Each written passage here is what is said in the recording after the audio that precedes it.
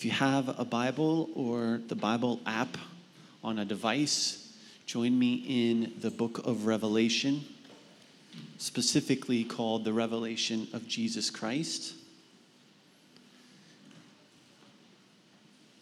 One of the things that we've started to do for the kids during the teaching time is to introduce a special word, a special Bible word for the kids, all right? So kids, today's special Bible word is trumpet.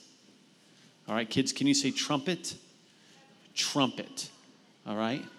That's right. So thank you, Jack. That was great. So today's special Bible word is trumpet. And so what we want you to do, kids, every time you hear the word trumpet or we read the word trumpet, keep a tally how many times you hear us say the word trumpet or we read the word trumpet. And afterward, come up to me afterward, all right? And we've got a prize box, all right? And you can just tell me how many times you heard the special Bible word trumpet, all right? And you can get something from the prize box, all right? And that'll go up through like elementary school.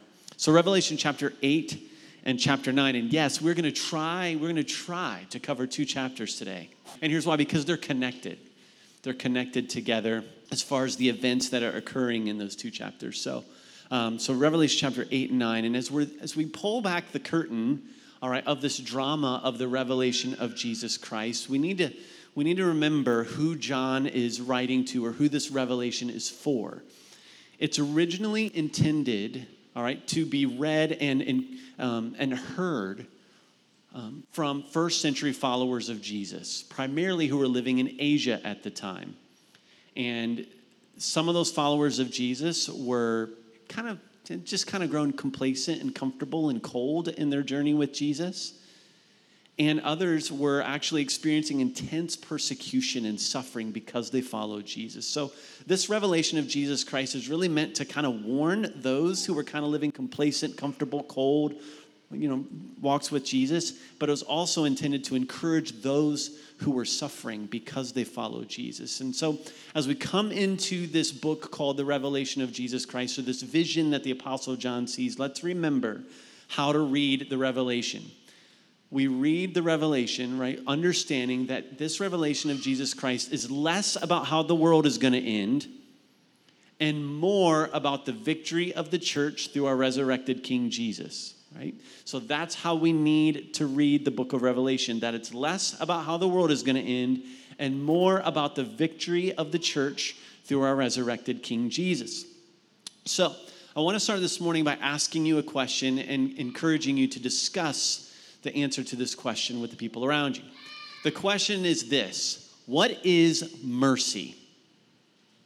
How would you define or describe mercy? Take a couple minutes with the people around you and talk about that. What is mercy? How would you define or describe mercy? Anybody remember as a kid growing up and playing the game Mercy? Where, you know what I mean by that? Like you would interlock fingers and hands. So the game would be to try to like push the other person's hands down to the point to where they cry what? Mercy. All right, now you lost the game if you what? You cry mercy. All right, so when we think about mercy, what is mercy? And when we think specifically about God's mercy, how would we define or describe God's mercy? There's lots of different definitions or descriptions, but let me kind of describe God's mercy this way. God's mercy is God not giving you the justice or judgment you rightfully deserve for your sin against him, right? It is God's mercy is God not giving you the justice or judgment you rightfully deserve for your sin against him. Now, that leads to the next question. Well, then, what do you deserve for your sin against God? The Apostle Paul tells us in a letter he wrote to first century Christians who were living in the city of Rome. He said, for the wages or the paycheck that you get for the work of your sin is death. And that involves separation from God. That's the paycheck. That's what you rightfully and I rightfully deserve for our sin against God. And in the Gospel of Luke, chapter 18, Luke records Jesus doing a teaching, and he's doing a teaching on kind of this final destination, if you will, where we're going to spend this separation from God. And Jesus is teaching, and he tells us that destination, that place of forever separation from God, is in a place called hell, where there is weeping and there is gnashing of teeth forever. Now, I get that hell can be a problem for a lot of us, right? We struggle with hell because it just seems too severe. It just seems too severe, right? I get that.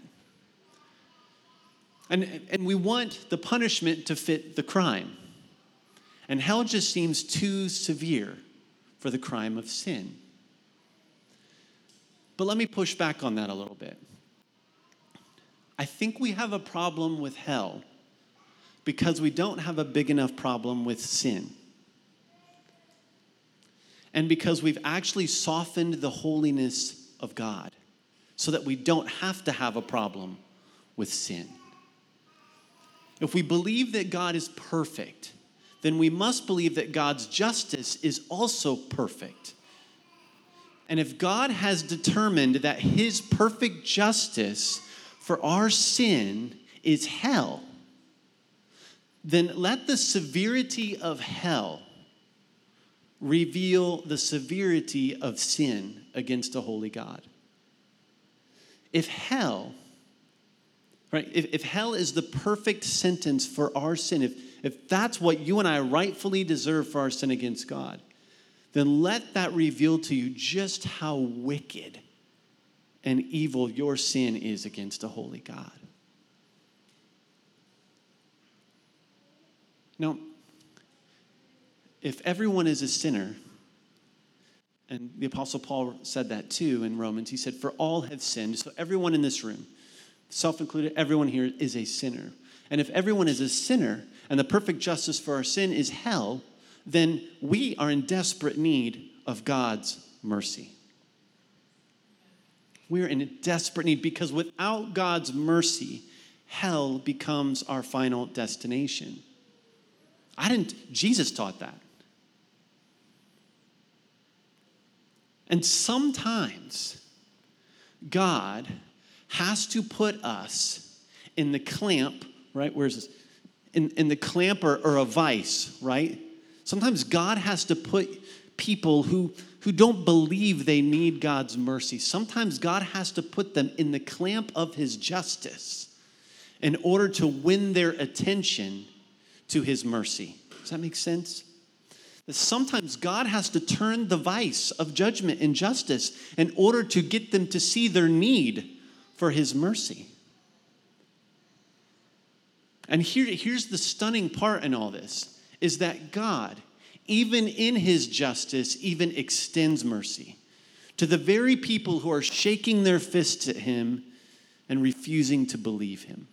He still extends mercy. But here's the sad part. Even in God's extending mercy, people will still refuse. They will still shake their fists at God. They will still refuse to believe him for who he is and still reject to believe and follow his son, Jesus. And that's what we're going to see in Revelation 8 and 9. Do you know someone like that? Is there someone you love who maybe is in the vice of God's judgment and maybe they're shaking their fist at God? Maybe that's you. This leads us into what we're going to see in Revelation chapter 8 and 9. So let's start with chapter 8, verses 1 through 5. We're just going to read a section of verses, talk about it, section of verses, talk about it. Verses 1 through 5. When the Lamb opened the seventh seal, there was silence in heaven for about half an hour. Then I saw the seven angels who stand before God, and seven trumpets were given to them. And another angel came and stood at the altar with a golden censer, and he was given much incense to offer with the prayers of all the saints on the golden altar before the throne. And the smoke of the incense with the prayers of the saints rose before God from the hand of the angel. Then the angel took the censer and filled it with fire from the altar and threw it on the earth. and there were peals of thunder, rumblings, flashes of lightning, and an earthquake. Now, back in chapter 5, we watched Jesus open a scroll that was sealed 7 times. And in chapter 6 and 7, 6 of the seals were opened. Chapter 8, Jesus is now opening the 7th and final seal that was on that scroll. And what we hear is that heaven goes silent. And that's kind of like the calm before the storm of God's justice. And when Jesus opens this 7th seal, we see 7 angels ready to blow what? 7 trumpets. So that's kind of the scene. But then John sees like this 8th angel come out. And this 8th angel is now holding like this rod-like thing called a censer. And that was used to carry like perfume or incense. And so what this 8th angel does is it takes this incense and points it or puts it on this golden altar. Right? Now, you know what incense is, right? It's like perfume. And I think as John is seeing this, or if you were a Jew seeing this vision, you would immediately go back to the old temple, the old tabernacle, where God commanded the priest to go into the tabernacle or the temple every morning and every evening. And what would that priest do every morning and every evening? He would light the incense. He would make sure that the incense was burning in the temple. Well, incense has this amazing smell, like it's perfume. And so every time you would come around the temple, it would smell like this incense. I remember having in college, a buddy in my dorm loved to burn incense in his room. And you could immediately walk into our dorm and be like, yep, Tom's burning incense. I mean, you could smell it, even though he was down the hall or whatever. Like, it just it permeated the entire dorm. Right? And you're like, yep, Tom's burning incense. That's why it fills the room. And so what's the incense that John sees? It says it's incense with the prayers of the saints, but this is where we want to use the Bible to understand the Bible. Back in Revelation chapter 5, verses 7 and 8, we're told what the incense is. Revelation chapter 5, 7 and 8 says, and he went and took the scroll from the right hand of him who is seated on the throne. And when he had taken the scroll, the 4 living creatures and the 24 elders fell down before the Lamb, each holding a harp and golden bowls full of incense, which are the prayers of the saints. So this perfume, this incense, are the prayers of those followers of Jesus who are crying out for God's justice, for God to defend them because they're being persecuted and suffering for Jesus. And so these are so heaven is being filled with the prayers of God's people crying out for God to defend his name and to defend them. And then what you see next is this angel takes that rod-like insert and he points it to the earth and all this thunder. What's that represent? I think that represents that the justice that we're about to see God release onto the planet are direct answers to the prayers of his people. What that tells me is that, one, what does heaven smell like? It smells like prayer. Your prayers, my prayers, filling the throne room of heaven. God is hearing your prayers. He's hearing his people pray for justice, asking God to defend his name and to defend them. And that God is hearing those prayers, and the answer to his prayers involves his justice on the planet. And that's what we see happen next. Verses 6 to the end of chapter 8. Follow along as I read. Now the 7 angels who had the 7 trumpets prepared to blow them. The first angel blew his trumpet. Okay, now let me pause real quick. As I read this, I want you to be thinking about, if you back kind of in biblical history, think of a time when we see these next judgments that God's going to bring on the earth. I want you to see if they sound like another time when God brought judgment. All right, just kind of keep that in your mind as we read this. So, verse 7, the first angel blew his trumpet, and there followed hail and fire mixed with blood, and these were thrown upon the earth, and a third of the earth was burned up, and a third of the trees were burned up, and all green grass was burned up. The second angel blew his trumpet, and something like a great mountain, burning with fire, was thrown into the sea, and a third of the sea became blood. A third of the living creatures in the sea died, and a third of the ships were destroyed. The third angel blew his trumpet, and a great star fell from heaven, blazing like a torch. And it fell on a third of the rivers and on the springs of water. The name of the star is Wormwood. A third of the waters became wormwood, and many people died from the water because it had been made bitter.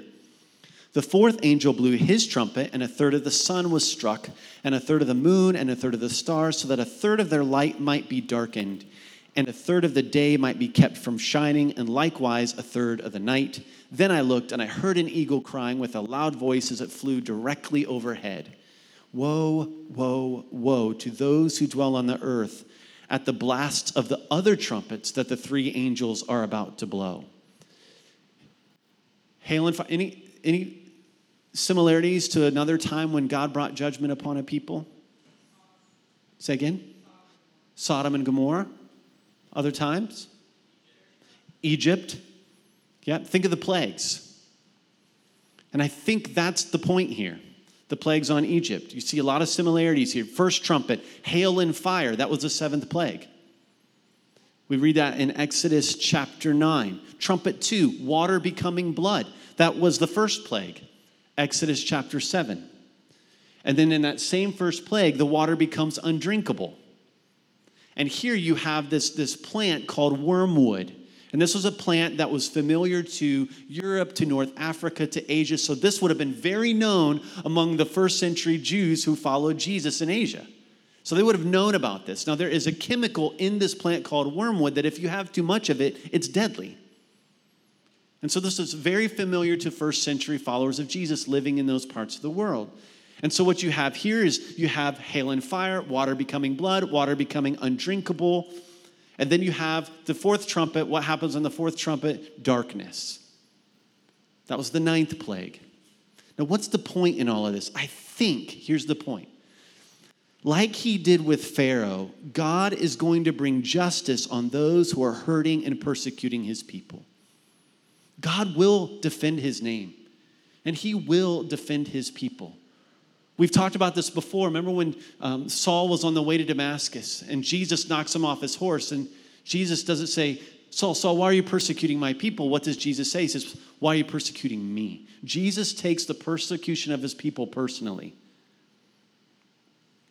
And God, he will defend his name. And I think just like he did against Pharaoh, which he was putting the squeeze on Pharaoh, he was putting the clamp of his justice on Pharaoh and Egypt to squeeze Pharaoh to let God's people go free from their 450 years of slavery. God will do it again. And he's going to do it again. And what John sees here should encourage you. It should encourage you as a follower of Jesus to know that God will defend his name. And he will defend you, and he will bring justice. We may not know exactly when it will happen, but it's going to happen. And he will defend his name, just like he has done generation after generation after generation.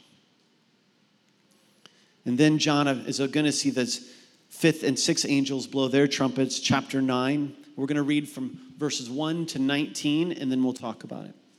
Revelation 9, 1 through 19. And the fifth angel blew his trumpet, and I saw a star fallen from heaven to earth. And he was given the key to the shaft of the bottomless pit. He opened the shaft of the bottomless pit, and from the shaft rose smoke like the smoke of a great furnace. And the sun and the air were darkened with the smoke from the shaft. Then from the smoke came locusts on the earth, and they were given power like the power of scorpions of the earth. They were told not to harm the grass of the earth or any green plant or any tree, but only those people who do not have the seal of God on their foreheads. They were allowed to torment them for 5 months, but not to kill them, and their torment was like the torment of a scorpion when it stings someone. And in those days, people will seek death and will not find it. They will long to die, but death will flee from them. In appearance, the locusts were like horses prepared for battle. On their heads were what looked like crowns of gold. Their faces were like human faces, their hair like women's hair, and their teeth like lions' teeth.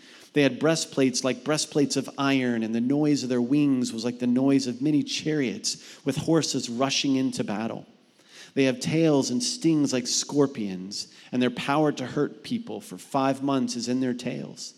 They have as king over them the angel of the bottomless pit. His name in Hebrew is Abaddon, and in Greek he is called Apollyon. The first woe has passed. Behold, 2 woes are still to come. Let's just stop there.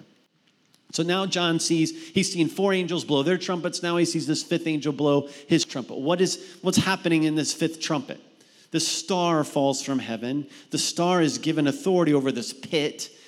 All right, so he unlocks the pit, out comes smoke, and out from the smoke come these locusts that are given permission and authority to torment people to the point to where it's so bad that people would rather die than live.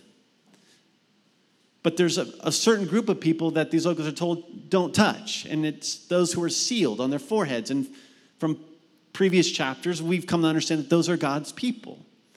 And so I think specifically what you have here is you have God again turning the clamp of his justice and his judgment, particularly on the people that are hurting and persecuting his people. Now, who's the star? What's the locusts, right? Well, verse 11 tells us that they have as king over them the angel of the bottomless pit. So I think the star and the angel are the same thing. And in Luke chapter 10, Jesus describes Satan as falling from heaven like a star. In Revelation chapter 12, we read again how Satan falls from heaven like a star. So I think the angel and the star is referring specifically to Satan himself. And so Satan is the one who's giving authority or power to these locusts, if you will, to bring God's justice and judgment, to turn the clamp of his justice and judgment. Well, what are the locusts? Well, the locusts, I think, remind us of the 8th plague. And we're not specifically told what the locusts are, but they're prepared for battle. They're wearing crowns of gold. Their faces are like human faces. I don't really know, to be honest with you, what they are, but here's what I think they might be. I think these are probably human leaders who are given authority by Satan and have demonic influence to bring God's justice, primarily through battle and war. So I think these potentially could be human leaders, government leaders, military leaders who are given authority by Satan, all right, to bring about justice and judgment. And we see that throughout biblical history too. I don't know for sure, but I think, all right? But the point in all this is that God is turning again the vice or the clamp of his justice. And he's bringing again more judgment and more justice. And we'll keep reading. Verse 13, then the 6th angel blew his trumpet. And I heard a voice from the 4 horns of the golden altar before God, saying to the 6th angel who had the trumpet, release the 4 angels who are bound at the great river Euphrates. So the 4 angels who had been prepared for the hour, the day, the month, and the year were released to kill 1/3 of mankind. The number of mounted troops was twice 10,000 times 10,000. I heard their number. And this is how I saw the horses in my vision, and those who rode them.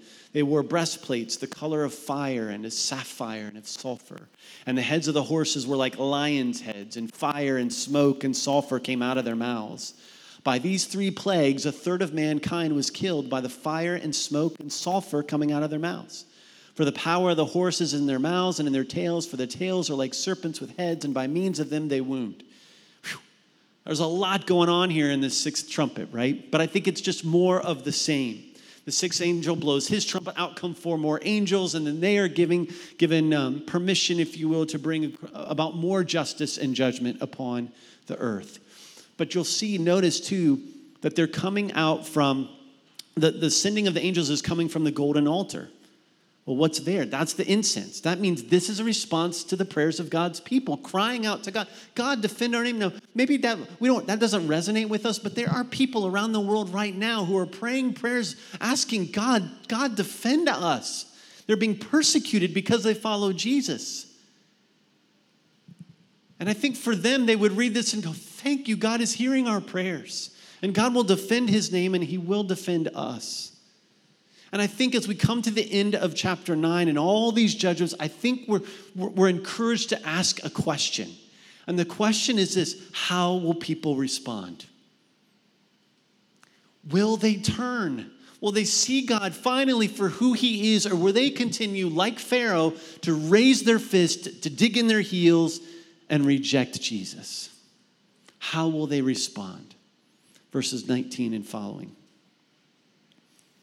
20 and 21. of Revelation 9. The rest of mankind who were not killed by these plagues did not repent. They did not repent of the works of their hands, nor give up worshiping demons and idols of gold and silver and bronze and stone and wood, which cannot see or hear or walk, nor did they repent of their murders or their sorceries or their sexual immorality or their thefts. John sees next the people who are still left alive, if you will, on the planet. But like Pharaoh, they continue to dig in their heels and they say, we refuse to believe. They will continue to shake their fists, dig in their heels, even when God places them in the clamp of his justice, and they will still refuse to change their mind and their belief about God, because that's really what repentance is. Repentance begins with a change of belief, which brings about a change of behavior. The behavior comes as a change. You see change behavior because the belief has changed, and they're still refusing to believe God for who he is.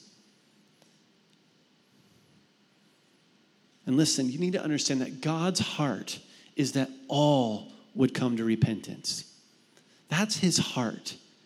We know that because 2 Peter chapter 3 tells us that God longs that all would come to repentance, but the reality is not all will, and it's not God's fault. But there is an expiration date on God's mercy. He says, God longs that all would come to repentance, but not all will. But the day of the Lord is coming. There is an expiration date on God's mercy. Well, how do you explain what happens in Revelation 8 and 9? Let me try to explain by telling a story. 10 years ago, my dad was beginning to feel some tightness in his chest. And he would confess to this, he's pretty stubborn. And began to feel some tightness in his chest. He was getting tired, earlier than usual. Kind of shortness of breath. To the point where he's like, you know what, I probably should go see the doctor. So he goes see his doctor, and the doctor immediately says, you need to go to the hospital. So my dad goes to the hospital. They run some more tests, and they realize that 90% of the main artery in my dad's heart is blocked. They call that the widowmaker for a reason. And in that moment, let me tell you what the doctor did. He cut open my dad. He made my dad bleed. And because of what that doctor did, my dad now has a scar on his chest. Can you believe that's what the doctor did? And you're like, of course. He hurt your dad to save your dad. Exactly. The purpose of the hurt was to save. Even in God's putting the clamp of justice, he's extending his hand of mercy. Even in his justice, even the purpose of the hurt is to save, and yet people will still refuse. And this should lead our thoughts and our minds to another moment when God pours out his justice and extends his mercy at the same time. The cross. The cross. The Apostle Paul said this. He said, since we have now been justified by his blood, how much more shall we be saved from God's wrath through him? Listen, Jesus took your hell to save you from it. He took the justice you and I rightfully deserve so that you wouldn't have to. And in that moment of him bleeding out on the cross for you, he is extending his mercy to you and to me because of his compassion for you and for me. The purpose of his hurt on the cross was to save you and to bring you to him. That should cause you and me to fall on our faces before God in gratitude for his mercy. how God, at the death of his son, pays for the justice you deserve for your sin by placing it onto his own son. And in doing so, he also extends mercy to you and to me. Listen, mercy. Remember the game? In the game of mercy, you lose by crying mercy. With God in the gospel, you win by crying mercy. When you cry mercy to God, you are winning his forgiveness. You are winning his presence. You are winning his mercy. You are winning a relationship with him. You are winning becoming part of his family. You are winning him when you cry for mercy and you say, God, you are who you are. I am a sinner. I rightfully deserve your justice, but because you love me, you put it onto your son on the cross. Mercy. Give me your mercy. And he says, anyone who cries mercy, I will forgive. Have we become so inoculated with what God has done for us that it no longer moves us? Have we become, is the gospel and what Jesus done, we've just heard it so many times that we're no longer moved by what God the Father did in pouring out the justice that you deserve and I deserve onto his son. And here's the truth that John sees, that even in his justice, God is extending you mercy. Even in his justice, God is extending you mercy. I'm going to ask the band to come. And I just want you to pause for a moment as we think about this, that even in his justice, God is extending you mercy. What's the Spirit saying to you this morning? What's he saying to you? Would you just kind of maybe take a moment and just bow your head and just ask him right now where you sit? Just say, God, what are you saying to me this morning in response to the truth that we've heard today? Just ask him. Jesus loves you. Do you believe that? That Jesus loves you? I mean, just receive that this morning. That he loves you so much that he willingly took hell. He took the justice that you deserve and I deserve for our sins willingly upon himself so that you and he could be together. He loves you. And if you ever question that, just look at the cross. See Jesus on the cross, because there you see justice, but there you also see his mercy. Yeah. We're going to sing a song, and I just really want to encourage you to spend this time in prayer. Just continue to fill the throne room of heaven with the incense of your prayer. Maybe you want to pray for someone that you know is around the world serving Jesus. You just want to pray for them. Or maybe you've been running from Jesus and you've gone cold and comfortable and complacent, and you need to repent, change your belief about Jesus, and you need to ask him to forgive you, and he will. Yeah. God, we love you this morning. We're undeserving.